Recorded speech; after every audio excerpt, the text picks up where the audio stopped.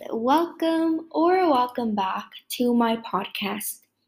This is episode 5, and today's movie is Ratatouille, and I'm pretty sure that almost everyone has seen this movie. But if you haven't, no need to worry because here's where you can watch it. You can watch it on YouTube for $3.99, and Google Play for $3.99, and Apple TV for $3.99, and Vudu for $3.99, and Amazon Prime for $3.99, and last but not least, in Disney Plus, as long as you have a subscription. Now, I have decided for today's episode to review the movie Ratatouille because, well, it's part of my childhood and it's probably part of your childhood too, or part of someone's childhood who's watching this. So yes, that's why I decided to do it because I really like it, and I thought it'd be fun to do more research about it and find out more about it, tell you more about it, and me know more about it, I guess. Before I continue, I'm going to read you a short summary in case you haven't seen it or you forgot what it's about. Okay, here it is. Remy dreams of becoming a great chef despite being a rat in a definitely rodent-phobic profession. He moves to Paris to follow his dream, and with the help of hapless garbage boy Linguini, he puts his culinary skills to the test in the kitchen, but he has to stay in hiding at the same time. With hilarious consequences, Remy eventually gets the chance to prove his culinary abilities to a great food critic. But is the food good? Now, in case you want to know, I got this little summary from Google. Now, let's move on to what I thought about the movie. Well, I don't think I have to say much, but my thoughts about this movie, well, it's just like it's my favorite movies of all time. Like I just said, it's part of my childhood, and it's a very fun kids movie, and it's just very different, I guess. I haven't seen a movie that's quite similar to Ratatouille, so I think it's very creative, I guess you could say, and I really like it. Those are my thoughts. Okay, we made it to the fun part. Let's move on to some fun facts. And in case you want to know, I got all my fun facts from Google. And I gotta say, it was super easy, but also hard at the same time to find fun facts about this movie that, was about the movie, not about the producers and stuff. Okay. Number 1. To save on time, the artist at Pixar skipped one detail. None of the human characters have any toes. How fun is that? Okay. Number 2. The filmmakers created over 270 pieces of wood in the computer. Every food item was prepared and styled in a real kitchen, then photographed for reference and eaten. Okay, number 3. When conducting research in Paris, the filmmakers took over 4,500 reference photos. Wow, that's a lot of photos. Number 4. When recording lines for a scene in which Remy hugs his father, the Django, Hayden Oswalt, the voice of Remy, actually hugged director Brad Bird to achieve a realistic sound. Number 5. To create a realistic looking compost pile, artists photographed and researched the way real produce rots. 15 different kinds of procedure produce were left to rot and then photographed, such as apples, berries, bananas, mushrooms, oranges, broccoli, and lettuce. Number 6. Anton Ego, the most powerful food critic in Paris, can make or break a restaurant with a single review. I think we all know that fact from the movie. Okay, number 7.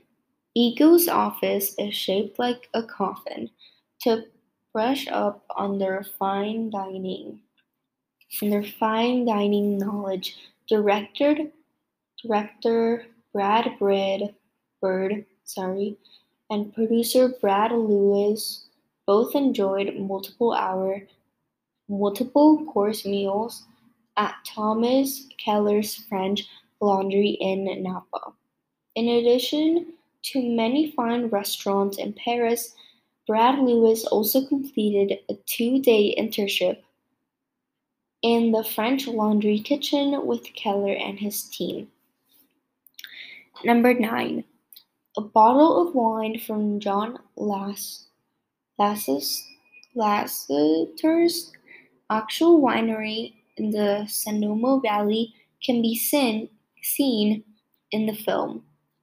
Lasseter Cabernet Sauvignon. Hopefully I said that right. I don't think I did though. Okay. Number 10. The character Skinner, head chef at Gusteau's, stand at 6 feet tall. Wow, okay, that's really short and has a bit of a Napoleon complex. Sir Lon Holm, the voice of Skinner, is 2 feet taller than Skinner and has played Napoleon Bonaparte 3 times in his illustrious career. Okay, well, that is all the facts I have for you. I hope you enjoyed them.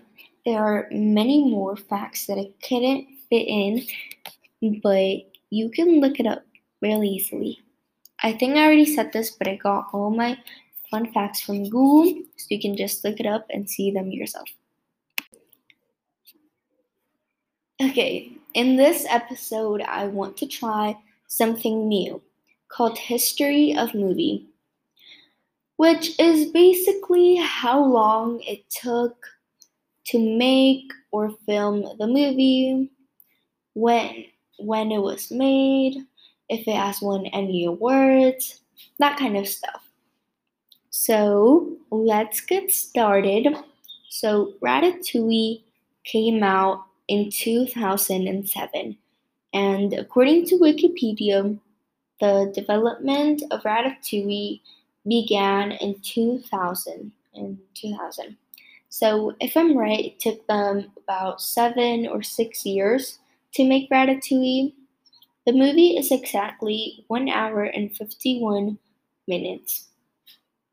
And if you were wondering, yes, Ratatouille has won some awards, and it has won 10 awards. I mean, that's a lot. Maybe not a lot, but for me, if I had 10 awards for a movie, that'd be pretty cool. Okay, number 1. Academy Award for Best Animated Feature Film in 2008. Number 2. The BAFTA, also known as BAFTA Award for Best Animated Film in 2008. Number 3. The Golden Globe Award for Best Animated Feature Film in 2008. Number 4. The Blimp Award for Favorite Animated Movie in also 2008. Number 5. The Critics' Choice Movie Award for Best Animated Feature in 2008. Number 6. The Satellite Award for Best Motion Picture Animated or Mixed Media in 2007. Number 7, Producers Guild of America Award for Best Animated Motion Picture in 2008. Number 8, the Robert Award for Best American Film in 2007. Number 9, the Satellite Award for Outstanding Youth Blu-ray DVD in 2007. And last but not least, number 10, the Urso Major Award for Best Anthropomorphic Motion Picture in 2007. And as you can see, they won more awards in 2008 than in 2007. Okay, so Ratatouille came out in 2007, June 29. So maybe by that time, all the awards were like already, what can I say? Over. So they had to wait until the next year, 2008, to win the awards. So I think that's how it works, because usually in the Oscars, they do them like at the beginning of the year, and I guess they give awards to the movies from 2020, because in this year's Oscar they gave it to the movies in 2020, not in 2021, because it's barely the start of the year. So I think that's how it works. I'm not sure. So that is all I have for history of movie. Right now, let's move on. Well, we have come to an end for this episode. I really, really hoped you liked it and you enjoyed it. And I will see you on my next podcast. Bye.